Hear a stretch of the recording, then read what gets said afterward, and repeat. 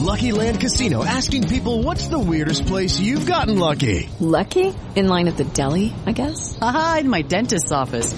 More than once, actually. Do I have to say? Yes, you do. In the car before my kids' PTA meeting. Really? Yes. Excuse me, what's the weirdest place you've gotten lucky? I never win and tell. Well, there you have it. You can get lucky anywhere, playing at LuckyLandSlots.com. Play for free right now. Are you feeling lucky? No purchase necessary. Void where prohibited by law. 18+. Terms and conditions apply. See website for details.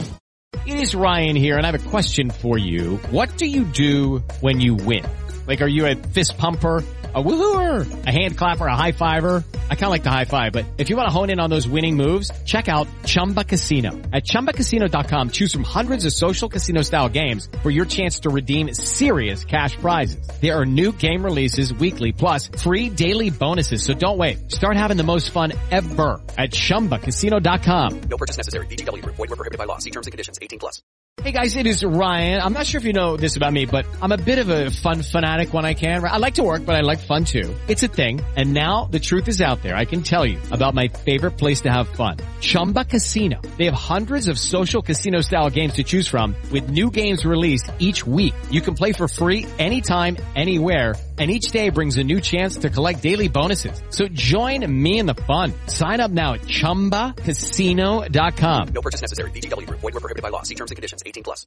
This podcast is part of the Big Heads Media Podcast Network. Go to BigHeadsMedia.com for more great podcasts.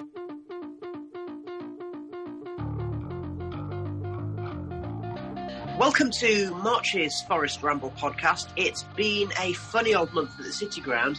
I'm going to take you back in time a little while. So for those of you who are old enough to remember, when Paul Hart was manager, Forest had a blistering season with a young team that was put together quite suddenly. And then in the last third of the season, they stuttered. They lost their way a little bit. And we ended up just about making it into the playoffs. I'm joined by Baz, by the Maradona Midlands, and Stephen Topless. Maradona the Midlands, to start off with you. We've just come away from a bad week, a defeat at home to Millwall, a heavy defeat at that, and a match where, frankly, we didn't deserve a point against Middlesbrough. Does this remind you of the Paul Hart years? A little bit, I suppose. It's that team was full of promise, and it played some scintillating football, and it was just it ran out of legs, I suppose, in the end. And so this week has sort of reminded me of that, in that sense, that the last two performances we've looked a little bit lethargic. We look like we've run out of a bit of energy, and it's a slightly worrying now. Whereas we looked like a week ago we were set for the playoffs without any worries. It looks like it might turn into a sticky patch again, and we might be struggling to stay in there at this rate. Okay, Stephen, what's your take on things? Bearing in mind that, in more recent times, we had the two Billy Davis playoff seasons where Forest had sticky patches, but actually they were relatively consistent. This season we've been relatively consistent, but are we losing form at the wrong time? There is that worry, and I think we've been sort of relatively consistent, but with some really kind of bad results thrown in. They're not just 1-0 close defeats. We've taken a few pastings now. When you look at Sheffield Wednesday and you look at Millwall, and then you start factoring in the likes of bad defeats to Huddersfield, to Birmingham, there's been some real stinkers in there this season. Luckily, it's largely been offset by the good, consistent form and the away form, which has been excellent on the whole. Okay. Baz, obviously, we did a report on the Millwall match on Friday night, and not surprisingly, we had a fairly despondent air about us. What was interesting about this week is that it shows that actually the thinness of the squad is showing through, because we've had to try and find new ways of playing, and we haven't necessarily been able to compensate for the loss of Sam Basso, which is something we've been saying for a couple of months now. Yeah, I think that the thinness of the squad, it's obviously been a deliberate choice by Sabri Lamouchi to have a very, very small, tight-knit squad. But I think that's coming back to bite us now. In that, I think pretty much every player looks a bit off the pace, and I'm wondering if they're all carrying injuries in some way. Well, there was something from Paul Taylor in The Athletic saying apparently before the Middlesbrough match, only 10 players trained and none of them were the core of the first team because people are carrying knocks and niggles. Yeah, and I was saying the other day to someone, we've gone from being a one-man team based entirely around Lewis Grabban to being a two-man team, but that's Lewis Grabban and Samba Sow, and they're both injured. Okay. What do we learn about the mentality of the squad? Because mentality is a word that Sabri likes to use. Maradona the Midlands, do you think they're suffering a bit at the moment? A little bit. For me, it's more to do with just the way we play. Nothing's really changed. We've been this way all season. It comes down to we're really poor in possession a lot of the time. We simply can't pass the ball to one another. For all their qualities, players like Joe Lolly, Lewis Grabban, Amiobi, they're good players and they've got their good points, but they simply can't pass the ball to each other, even 10 yards. And it makes it so difficult to kill a game off, to get that second goal when we're sort of 1-0 up, and just to take the sting out of games sometimes.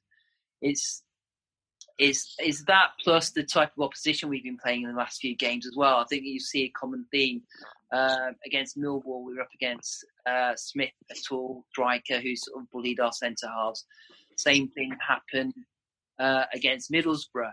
And again, when the other bad defeat was Sheffield Wednesday, Fletcher did a similar thing as well. So we've got some people who identified a weakness there where Samba, the goalkeeper, Worrell and Figueiredo are great when they're playing against nice players, say a Bamford or a Watkins, who aren't going to ruffle them up. We've put some physical power against them, and they do struggle. We've conceded a lot of goals through crosses recently. Samba's sort of gone off form a bit where you wanted him to. He was so commanding against Cardiff. It was like an excellent, one of the best performances I've ever seen from a goalkeeper. He just came out and got everything. And then against Middlesbrough and Millwall, he seemed nervous to come out. He didn't to command his box at all. And I think that sort of affected the team in a sense as well.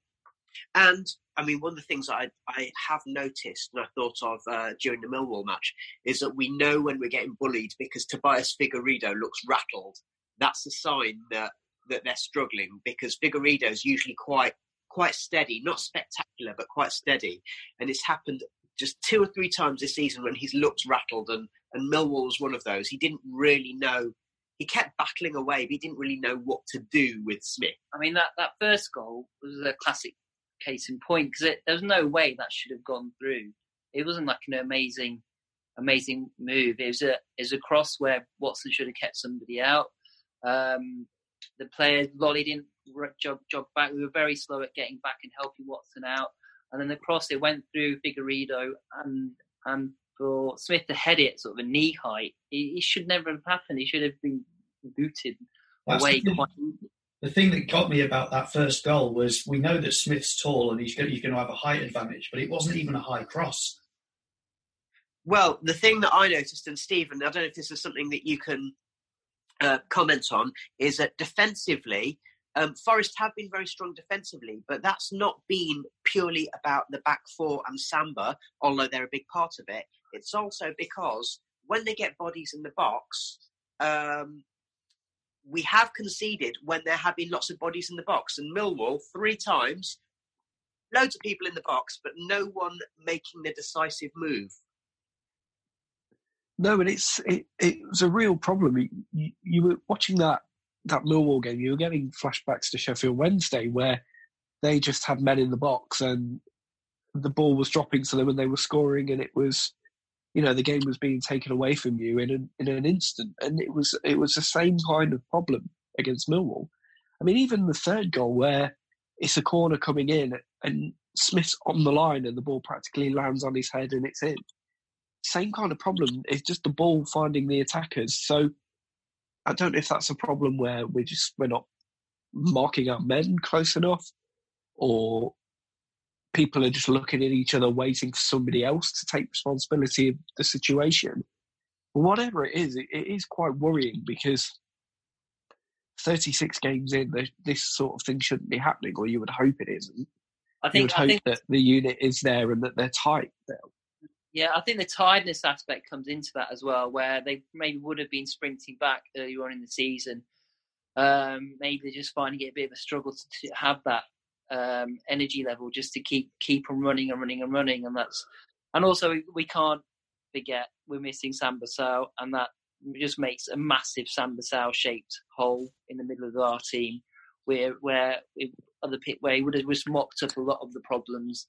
And when he's not there, it shows. It really does show, especially when you play either Semedo or Yates or even Silva to an extent. Though all three of them are more suited to going forwards. The defensive side of the game doesn't come to them naturally. So it was a surprise to me when Bostock didn't play after coming on and doing well up at Middlesbrough. I thought, well, he's going to finally got to give him his chance now. And for him not to start again, I was worried when I saw that, because he provides a bit of a physical barrier, and he can sort of break up that play, and he can pass the ball. He keeps it simple, finds a red shirt. And so I was disappointed not to see him starting last night. Yeah, we were saying that in the Millwall match report, weren't we, that in many ways, if So's not playing, then Bostock would seem to be a more logical choice, bearing in mind that Sabri has obviously decided he favours the 4-2-3-1 formation, because Semedo and Yates are much better in a 4-1-4-1, playing, I suppose, as box-to-box number 8s. If you're playing 4-2-3-1, Silva can do that, but he's not very strong and he's not massively defensively minded.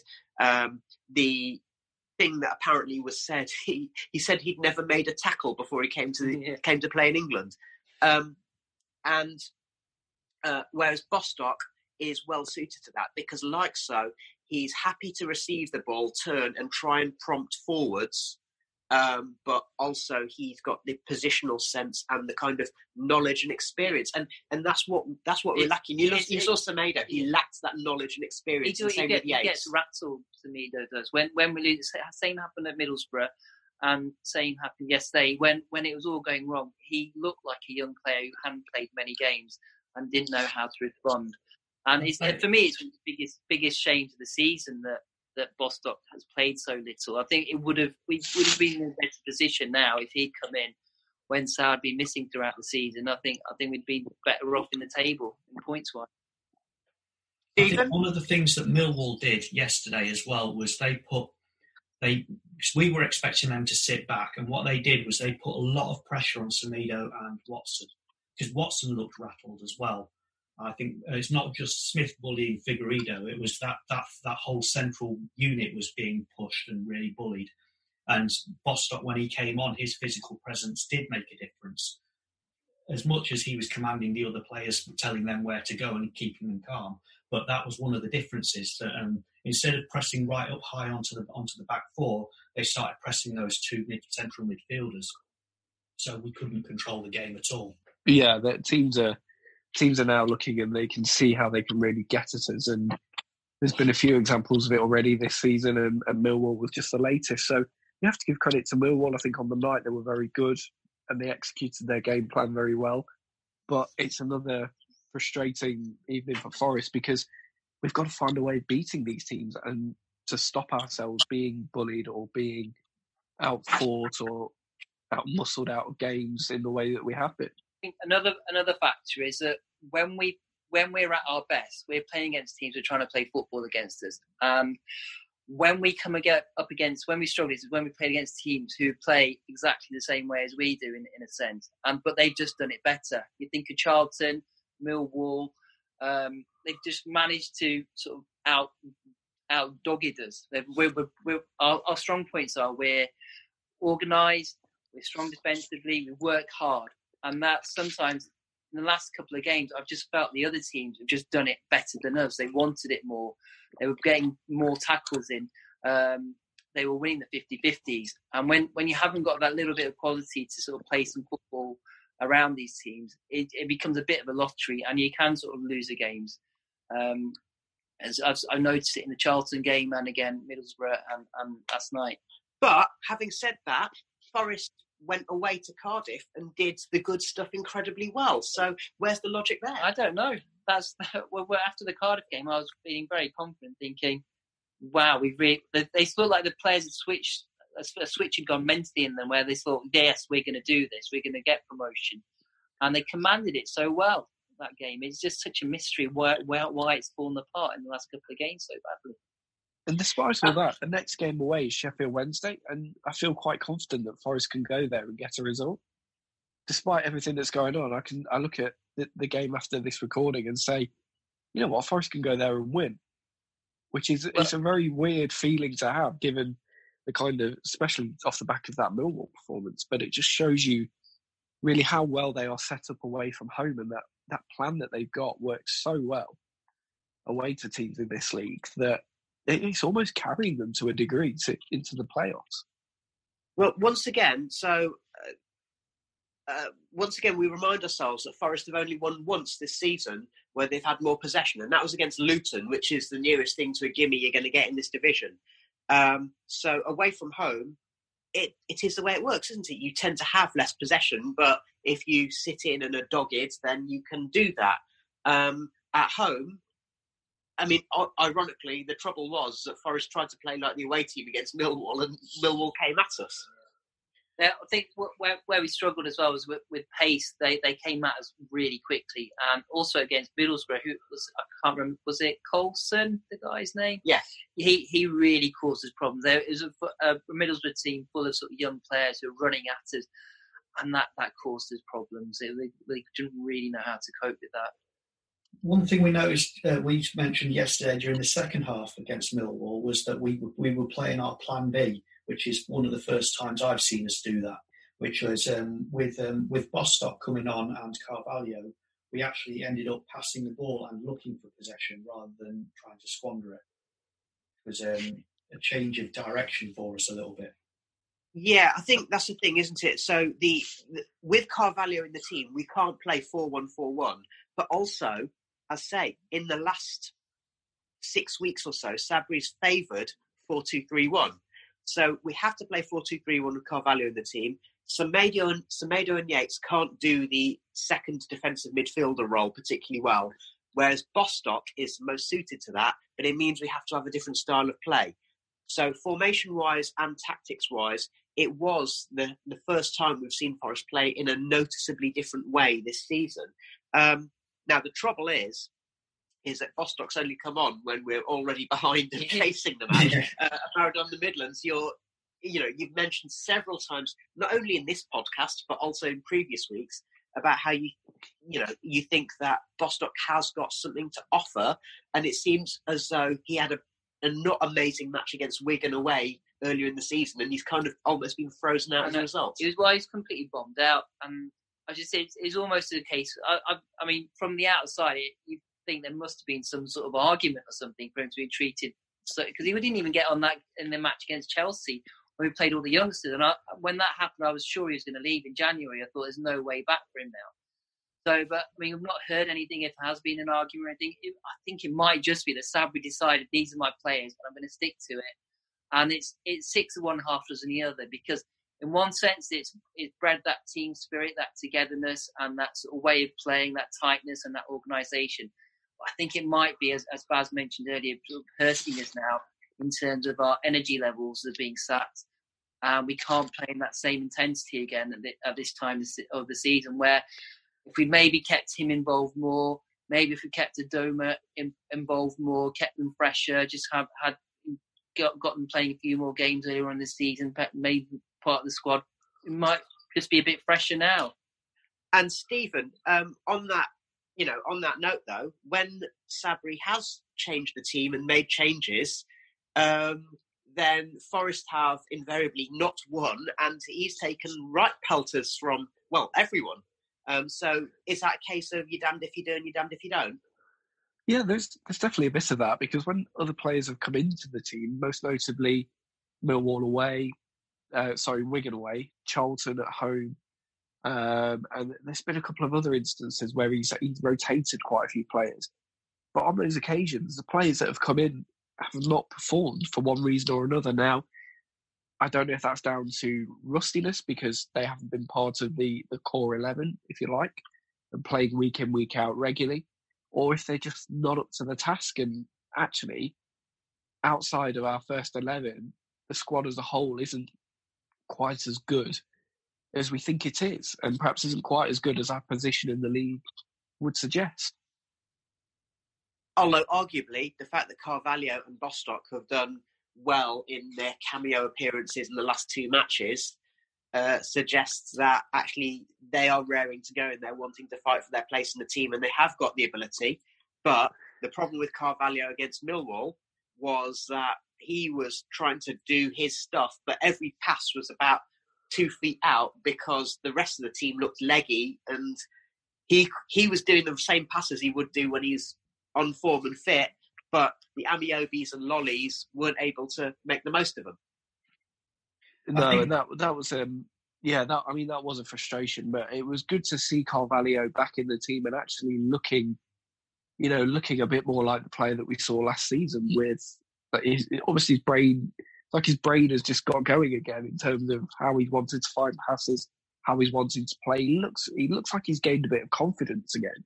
And that's a real positive. And also just coming back to Bostock, the last two appearances, he looks like he really does have something to offer. And hopefully he's going to get a bit more game time now, and we'll see him improve off the back of that. Because I do think, and I agree, he could well be an asset in the last couple of games of the season.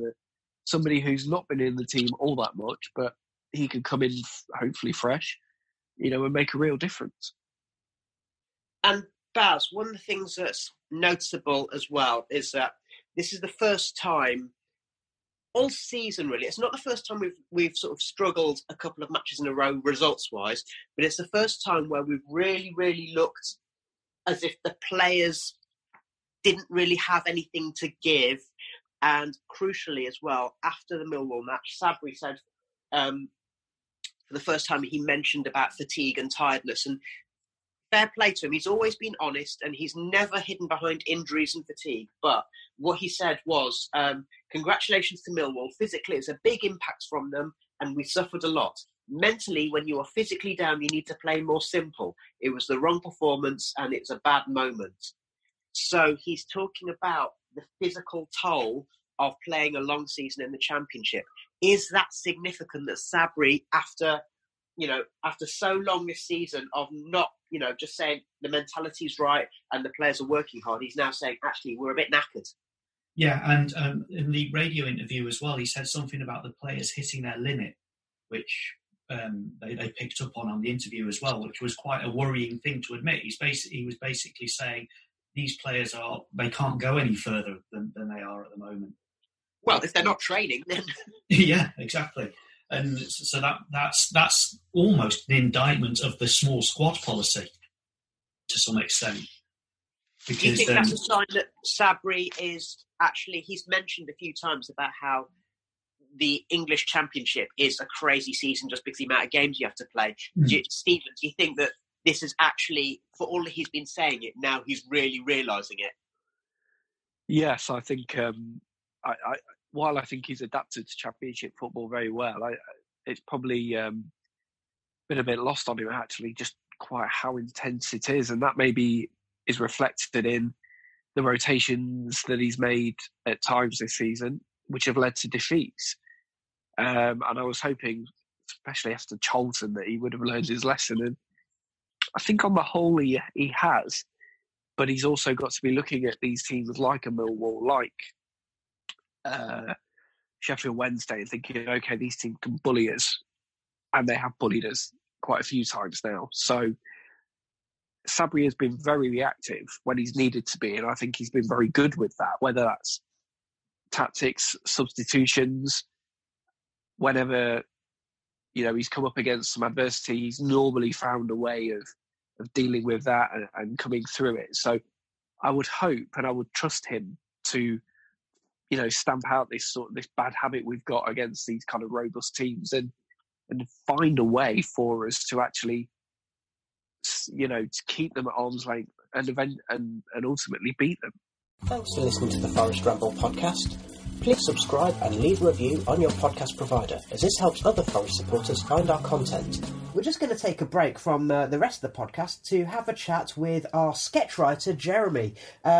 Jeremy Davis, thank you for joining us. You're here in your capacity as our long-distance armchair Forest fan. Obviously, we've heard your sketches throughout the season, but to have a chat with you, what's your perspective been on how this season has gone for Forest? Hi, Rich. Thanks for having me on. It's a great pleasure to be here in person, so to speak. Well, to be honest, I had not set my sights on automatic promotion at the start of the season, so where we are feels pretty good to me. I mean, frankly, holding on to a manager for the duration of a season feels like an achievement. There's still time. Well, true. Yeah, I don't count any chickens. But yeah, it felt like last year there was a kind of glass ceiling at the 7th place, and they kept sort of getting very close to the playoff zone, never quite getting into it. And this season it felt like that glass ceiling has been raised to 2nd place, which is fine, because I think playoffs, it'll extend the season, so add in a bit of extra excitement for us all, potentially a day out at Wembley. So I think, leaving last night's game aside, and I've got a theory about that, which I'll come back to. It's been fairly consistent. I gather it's only one win in the last 7 games, which was the Leeds game. And I think you often see, don't you, a bit of a negative reaction once you've had a result like that, because you put so much into performance in such a big game. And then seems to have been a bit of a come down. Well, I mean, the main thing that we've discussed elsewhere is that I think the players are a bit knackered, to be honest. So, and understandably so. So, from where you're sat, I mean, I'll come on to what your highlights of the season have been so far. But I mean, the Millwall match was, along with Sheffield Wednesday, almost certainly the low light. What have you got to say about the things that haven't gone so well? Well, last night, my theory about last night, and I take on board the point about tiredness, but I think the players were just confused by the fact they were playing Matt Smith, and they all thought they were auditioning for a part in Doctor Who. And then what about the positives? What's been your favourite moment or moments of the season so far? I just think some of the goals. I remember back, I think it was Lewis Graben's goal against Fulham. That was just beautifully worked. Yeah. There seem to have been a lot of great individual goals in the past few seasons, but this season has seen some great team football, some great team goals being scored, a lot more coherent teamwork, sort of aligning more to the traditions of the club, who's always, certainly from my early days as a fan back in the 90s, been associated with the kind of interpassing, close passing, keeping the ball on the ground. If God had meant us to play football in the clouds and all of that, sort of all the Cloughyisms. So I just enjoyed watching good football and good goals. Okay, well, let's talk about the manager, Sabri Lamouchi. We've had so many managers down the years. How do you rate him in terms of not just what he's doing with the club, but personality-wise? At championship level, it's a league that's about no nonsense, isn't it? Not too many airs and graces, and I think that Sabri certainly comes across as somebody that's got his feet on the ground, knows what he wants, and is capable of getting the best out of the players. Stephen, the club have released some figures which may give an indication as to why the club have taken the direction they have with regard to transfers in January. Yeah, so the most recent accounts from the period of April 2018 to May 2019 have been released. And Forest have reported a pre-tax operating loss of 25 million.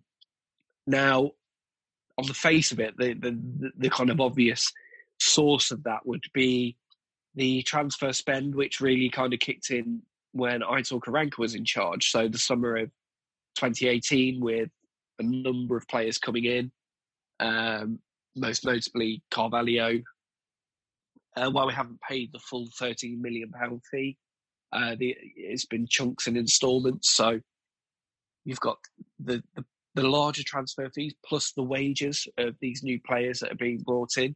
You've then also, with it running up to May 2019, factor in the fact that Karanka left the club, and then a new manager in Martin O'Neill was brought in. So it's been a combination of those player outlays and even manager outlays, which have probably led Forest to be in the position that they're in now. I don't think it's anything to necessarily worry about. From what I understand, they are within the sort of FFP regulations.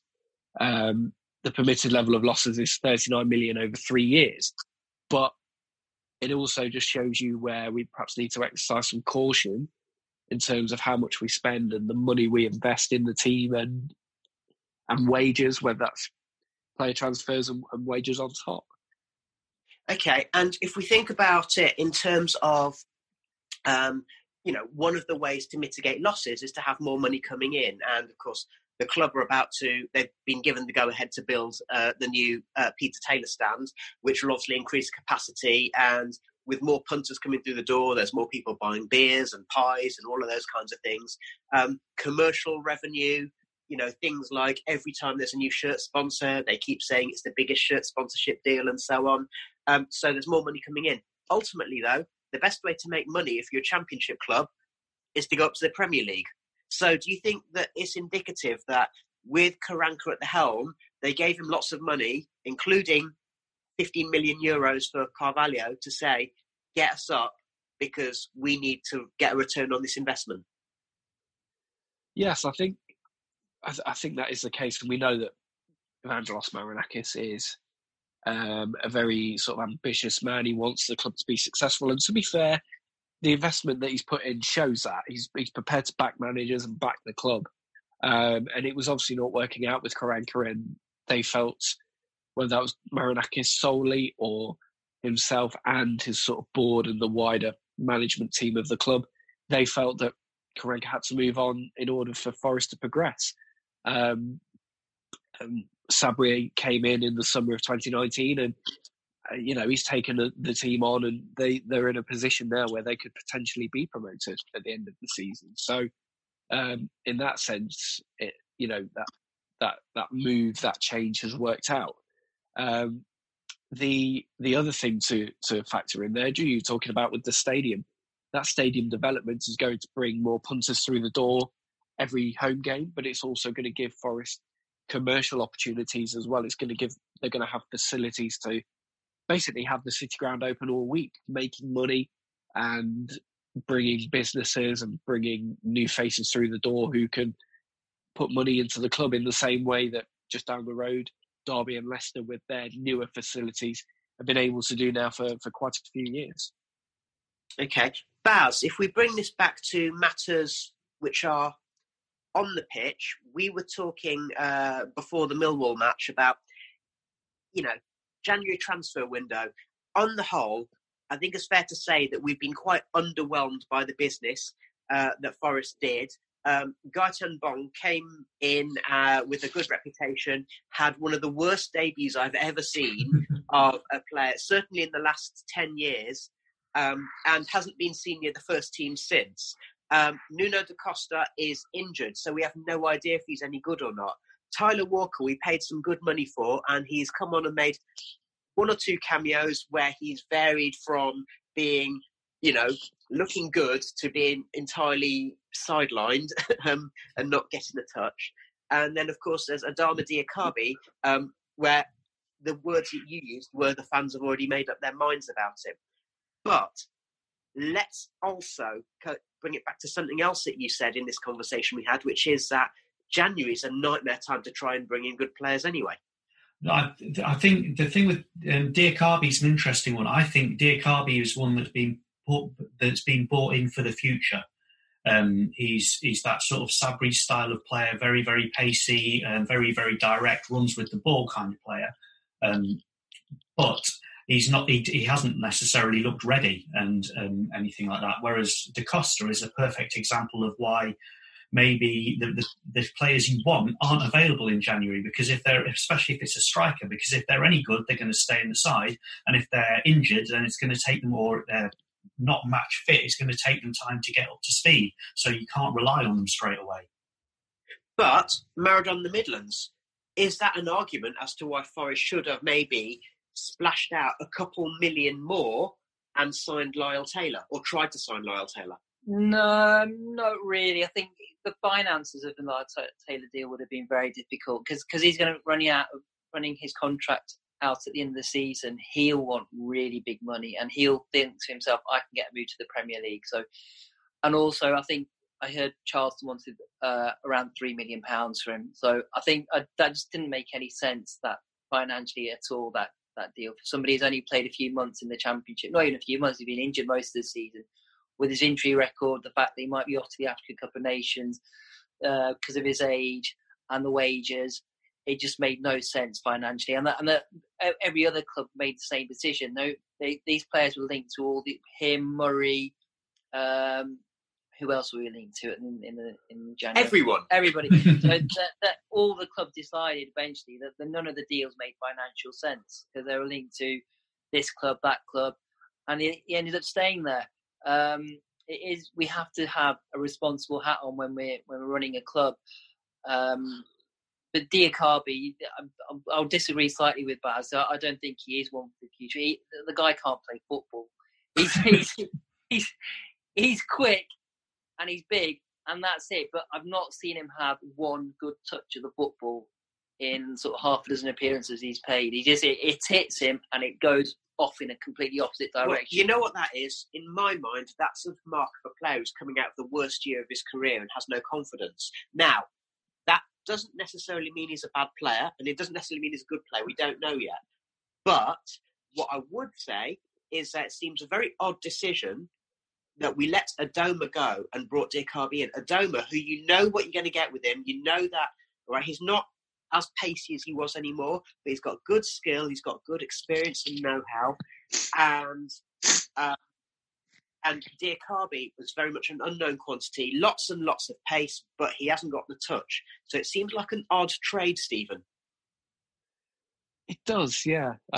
You start to look at these games now and you think, actually, maybe Adoma with his experience would have been an asset, even if he wasn't starting, just somebody who you can bring on with 20 minutes to go to just close out a game and just get the ball in the corners.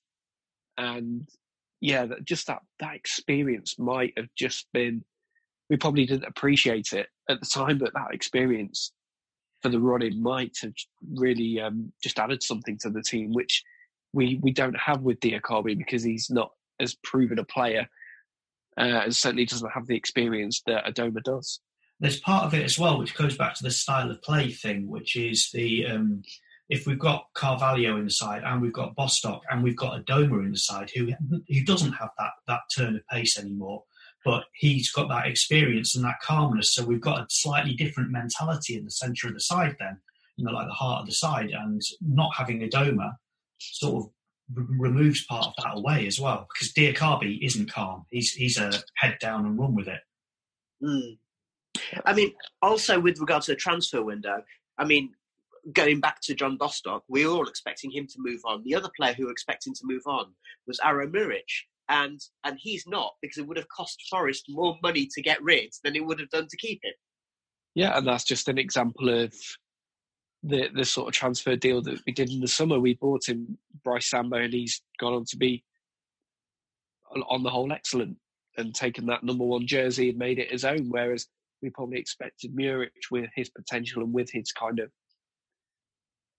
reputation as a very good young goalkeeper, to come in and be the first choice. But it's just how it happens. I mean, he's more suited to international football than he is to Championship football, it seems. So it might be right, yeah.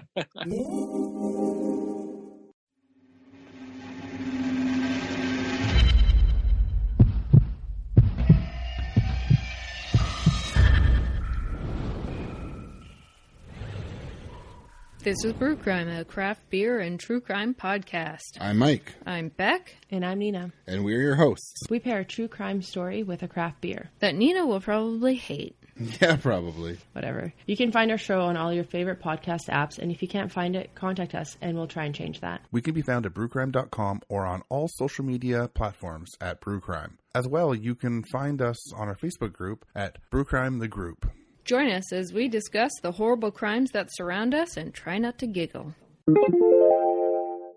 Since our last podcast, we started off with two pretty good results, sandwiching a pretty poor match. So we had the match against Leeds. Now, this has been discussed in great detail at the time and since. But what was interesting is that Ben Watson, I've not read the article, but apparently he did say, Baz, that actually maybe the players overreacted slightly and got carried away themselves after the Leeds victory. What's your take on this?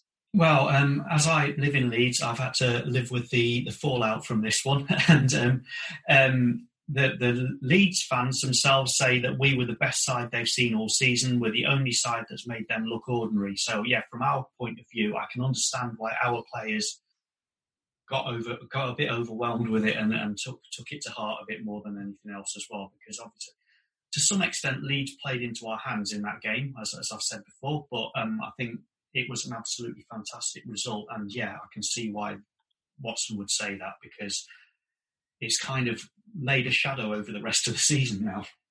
Since Maradona the Midlands, you know, we did our immediate aftermath match report where we were obviously delighted with the game and the result. But we also knew that, you know what, the players are going to be knackered after that. So Sabri rested 2 or 3 players, and he had 2 or 3 players who had overexerted themselves. And, you know, the front players, Graben and Amiobi, and, you know, people who were out because they're carrying those injuries.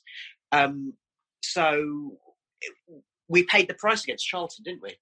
We did. I didn't have a problem with him making those changes, because when you looked at Cash and Ribeiro at the end of the Leeds, even the last 15 minutes of the Leeds game, they were out on their feet. They had to do so much running against Leeds. I mean, for all it was a great victory for us, Leeds could easily have snatched a draw or even won it. They were. I mean, you don't appreciate it on TV, but when you see them live, they are so quick, and the football is so exciting. And they kept on coming and coming and coming in that second half. And our players ran their socks off in the second half. So I had no problem with that change, because I'm sure he would have had advice from the sports science department. They have sort of plenty of stats now about players being in the red zone, where if they play, there's a higher risk of injury. So I had no problem with it. I think the reaction was a bit of an overreaction from some fans after the Charlton game, where we just lost 1-0, and the same problems that we've had all season. But we were pretty bad. But we have been at home for most of the season. It wasn't necessarily down to just those changes. But yeah, what was the question? Sorry. Well, that thing about the players kind of running out of legs. Yeah. I mean, I guess the team selection, if not the result and not the performance, but the team selection against Charlton was vindicated by the fact that Forest managed to battle back to get that point at West Brom at the end of the very same week. Yeah, and they gave absolutely everything in that game as well. And I've just watching the last couple of games, just talking about tracking back last night, it wasn't to the same level as it was against Leeds or West Brom. I think that's natural in one sense, because they're playing in big games in front of the big crowds, in front of the top 2 teams. You raise your game. So the players would have raised their game and done that little bit extra, gone into those 50-50s a bit harder, and the levels have dropped since those games. And you just can't do that in the Championship. You just get punished. The level is so similar between the top and the bottom. You drop your level a little bit, you're going to get punished. And Baz, we're saying against Millwall that Matty Cash had what we thought was his weakest game all season, because he was looking leggy. And Yuri Ribeiro on the other side, he was still doing the going forward stuff really well, but defensively, both of them, they just lacked that sort of half a yard, didn't they, in terms of both actual physical prowess, but also that anticipation. And that's what Millwall sought to exploit. Absolutely.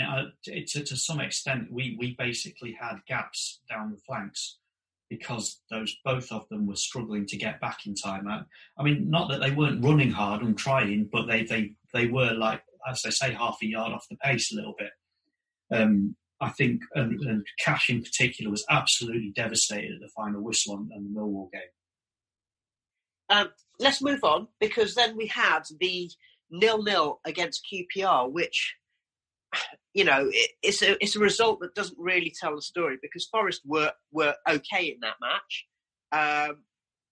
There was the controversial ball blowing off the corner spot moment, but I say controversial. It's controversial in the sense that, the Second Tier podcast made the point that if it's not supposed to be allowed when the ball is moving, if the ball had been headed over, it would have been a goal kick. But because the ball went in, they had to retake the corner. Mm-hmm. So in that sense, I can understand why people had an issue. But ultimately, the ball moved, therefore it's correct to chalk it off. It's also worth pointing, I don't know what the stats are, but it's also worth pointing out that was probably the only, what I can remember, that was our only real chance of the game. So it's not like we were peppering them with chances. We weren't outstanding in that game, and that so that the reason it was such an important thing that the ball moved like that and that it got struck off was because we didn't look like we were that likely to score. I mean, interestingly, the other thing that you and I were joking about, how QPR have turned into exactly the kind of team you'd expect under Mark Warburton, but they didn't put in a Warburton-like performance against Forest because they actually looked defensively relatively solid and so on. Well, what they set out to do was basically play two banks of four in front of their back line, and they started off relatively silky. This is the Warburton bit. They started off relatively silky in the way they played, and then they just compressed and got really spiky and irritable towards the end of the game. So, yeah, perfect representation of Mark Warburton. Okay. We've already discussed the Cardiff match a little bit. I mean, Maradona the Midlands, let's just say that was a really good example of a fine away performance against a reasonable... Cardiff aren't great, but they're a reasonable championship team. But so to go away at night time and do that kind of performance was great, but maybe we've paid the price since. Yeah, a little bit. We completely controlled that game from start to finish. We didn't get bullied by them. We were tough and we were strong. It was a classic, what we now call a classic Forest performance from this season. Where we didn't create too many chances, but we took one where we had to, but we were in control. It never looked like we were going to concede in that game. As I said before, Samba was brilliant in goal. He was coming out for everything. He was bossing it, and it's just such a mystery why it's fallen off so much for him, because he's a goalkeeper. He's not running around so much. So I don't know why his performance levels have dropped in the last couple of games so much. Well, there is something I want to talk about with Brice Samba. Baz, at the Millwall match, you and I were sort of saying, I wonder how much Samba gets fined for every yellow card he gets, because there was another fabulous example of a totally... Right, so sometimes he's getting booked for time wasting, and you kind of... There's two sides to that argument, isn't there? Because we've seen loads and loads of keepers time wasting in the first half at the City Ground and not get booked, so it seems that Samba attracts those bookings. But that brings us back to, you look at the booking against Millwall, which was entirely unnecessary. Yeah, Matt Smith should have gone off at nearest side of the pitch, but for Samba to run 30 yards, get in his face, get in the ref's face, and then not let it go after he'd had the yellow card, suggests to me... Laurel had told him to piss off as well. Yeah, and it suggests to me that Samba is irritating refs. And I mean, I really hope he's getting fined for these yellow cards, because that is a level of indiscipline which is amusing when you're winning, but could be an absolute liability when we're up against it. Part of it as well, I hate to say it, but that part of the reason we love him is because of his personality. He is that big personality. He does fly off the handle. He lets the emotion of the occasion get to him, and that's exactly what happened yesterday, though. Is that a problem? I think it's going to be.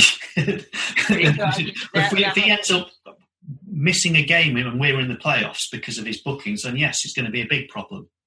I think he's been on the verge of getting sent off once or twice this season. Yeah. I think there have been occasions where you sort of just got your fingers crossed that he doesn't do any more time wasting, because he's been very close once or twice. I mean, is that something that you think that the management are kind of quite tolerant of him being on that edge, as long as he kind of holds it in? Sabri surely doesn't want Samba to be doing that at the moment, so we're up against it, does he?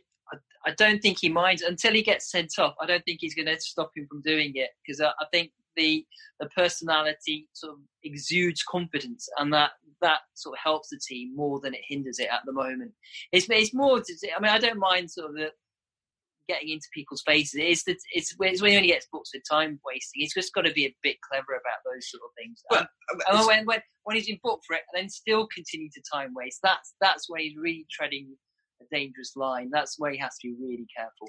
Yeah, but I say, we've seen loads of keepers come to the City Ground and time waste just as badly and not even get talked to by the ref, surely. But again, that's the personality thing. He is winding the refs up, so maybe they know to watch for him now.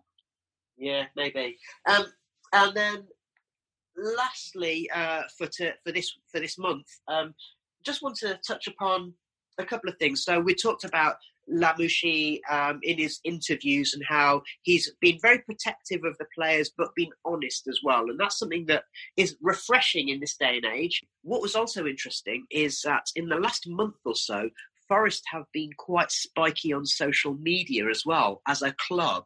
Now, Married on the Midlands, I know you're not particularly a fan of social media. What do you think about, is that an acceptable way for the club to be behaving? I'm slightly torn by it, because some of the things that they were saying were funny.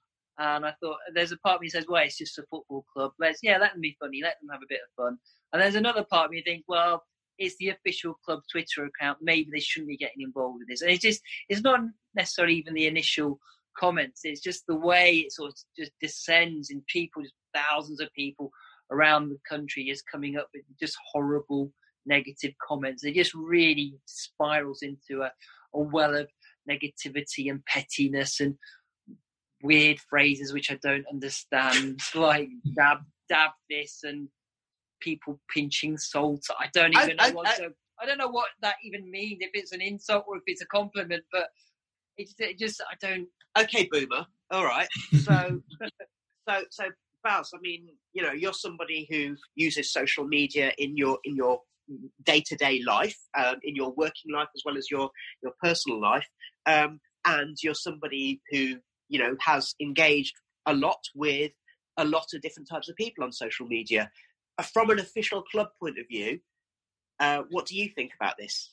I think the club have to be careful, because it is the official representation of the club, and it's basically saying this is what we stand for. This is the kind of people we are, and Forest have this reputation amongst other football fans of being good to watch, a friendly, nice place to go, and they could be damaging that. And it might be they want to damage that. They want to be known as like rugged and whatever, and like no one likes us, we don't care, sort of thing. Maybe that's where they want to take things, but if that's what they want to do, then they need to be sure and own it. Because if they want to keep the good reputation that we have, and if we as fans want to keep that good reputation that we have, then the club need to be quite careful with how they represent themselves.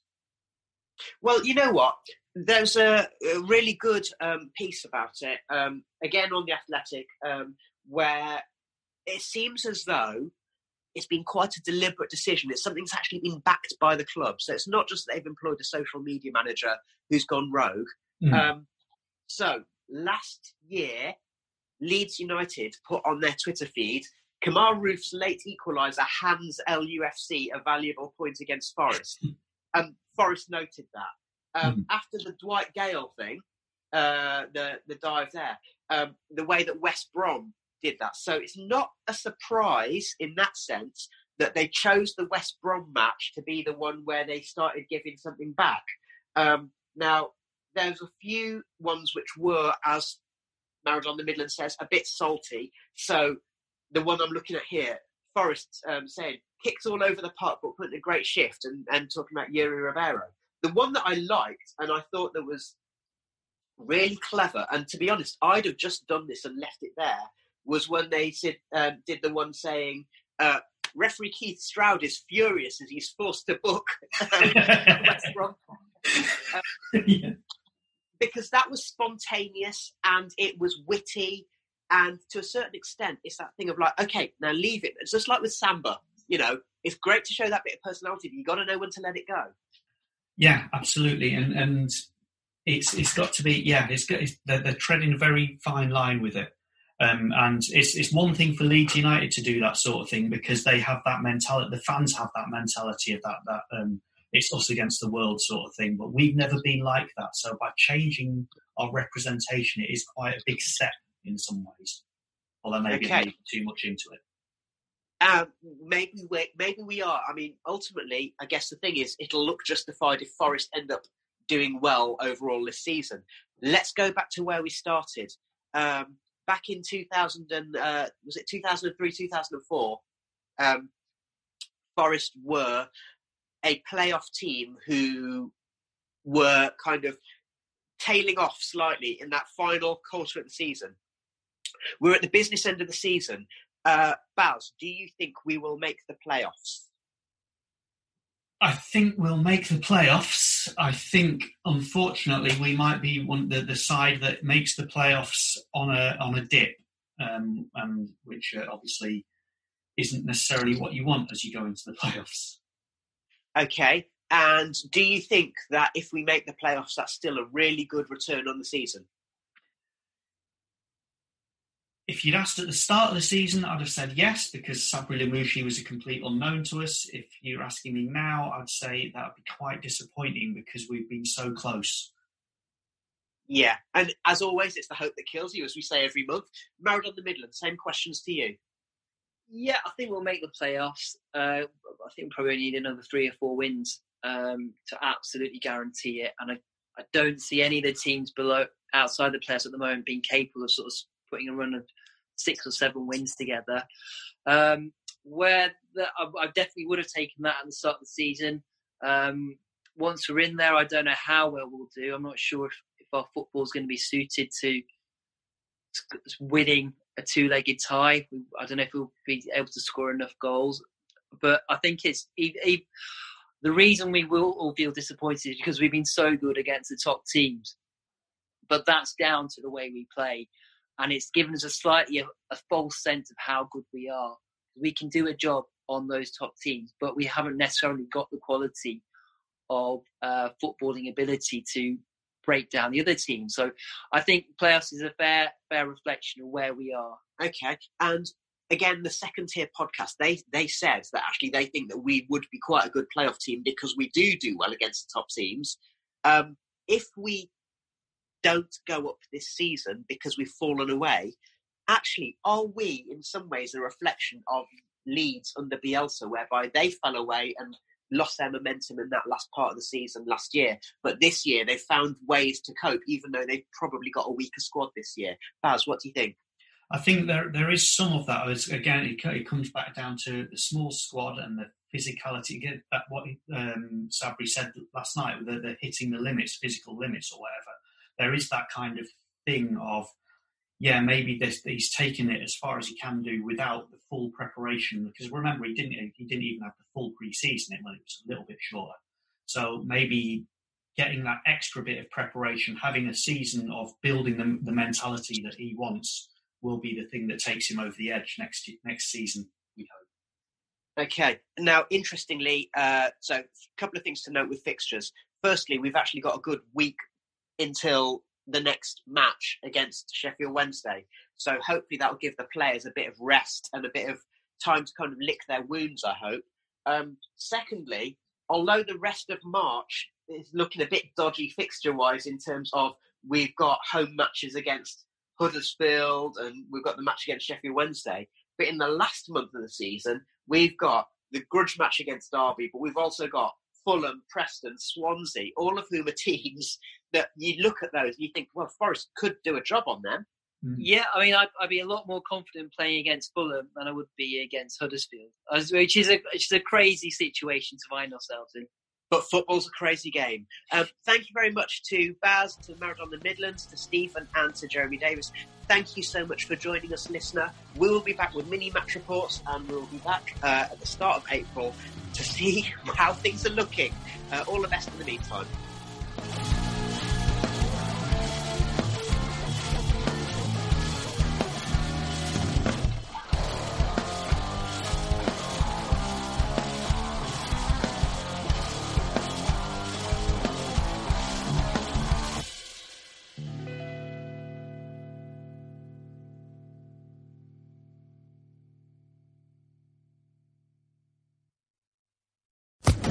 Social Podcast Network. Judy was boring. Hello. Then Judy discovered ChumbaCasino.com. It's my little escape. Now Judy's the life of the party. Oh, baby, mama's bringing home the bacon. Whoa, take it easy, Judy. The Chumba life is for everybody. So go to ChumbaCasino.com and play over 100 casino-style games. Join today and play for free for your chance to redeem some serious prizes. ChumbaCasino.com. No purchase necessary. Void where prohibited by law. 18+ terms and conditions apply. See website for details.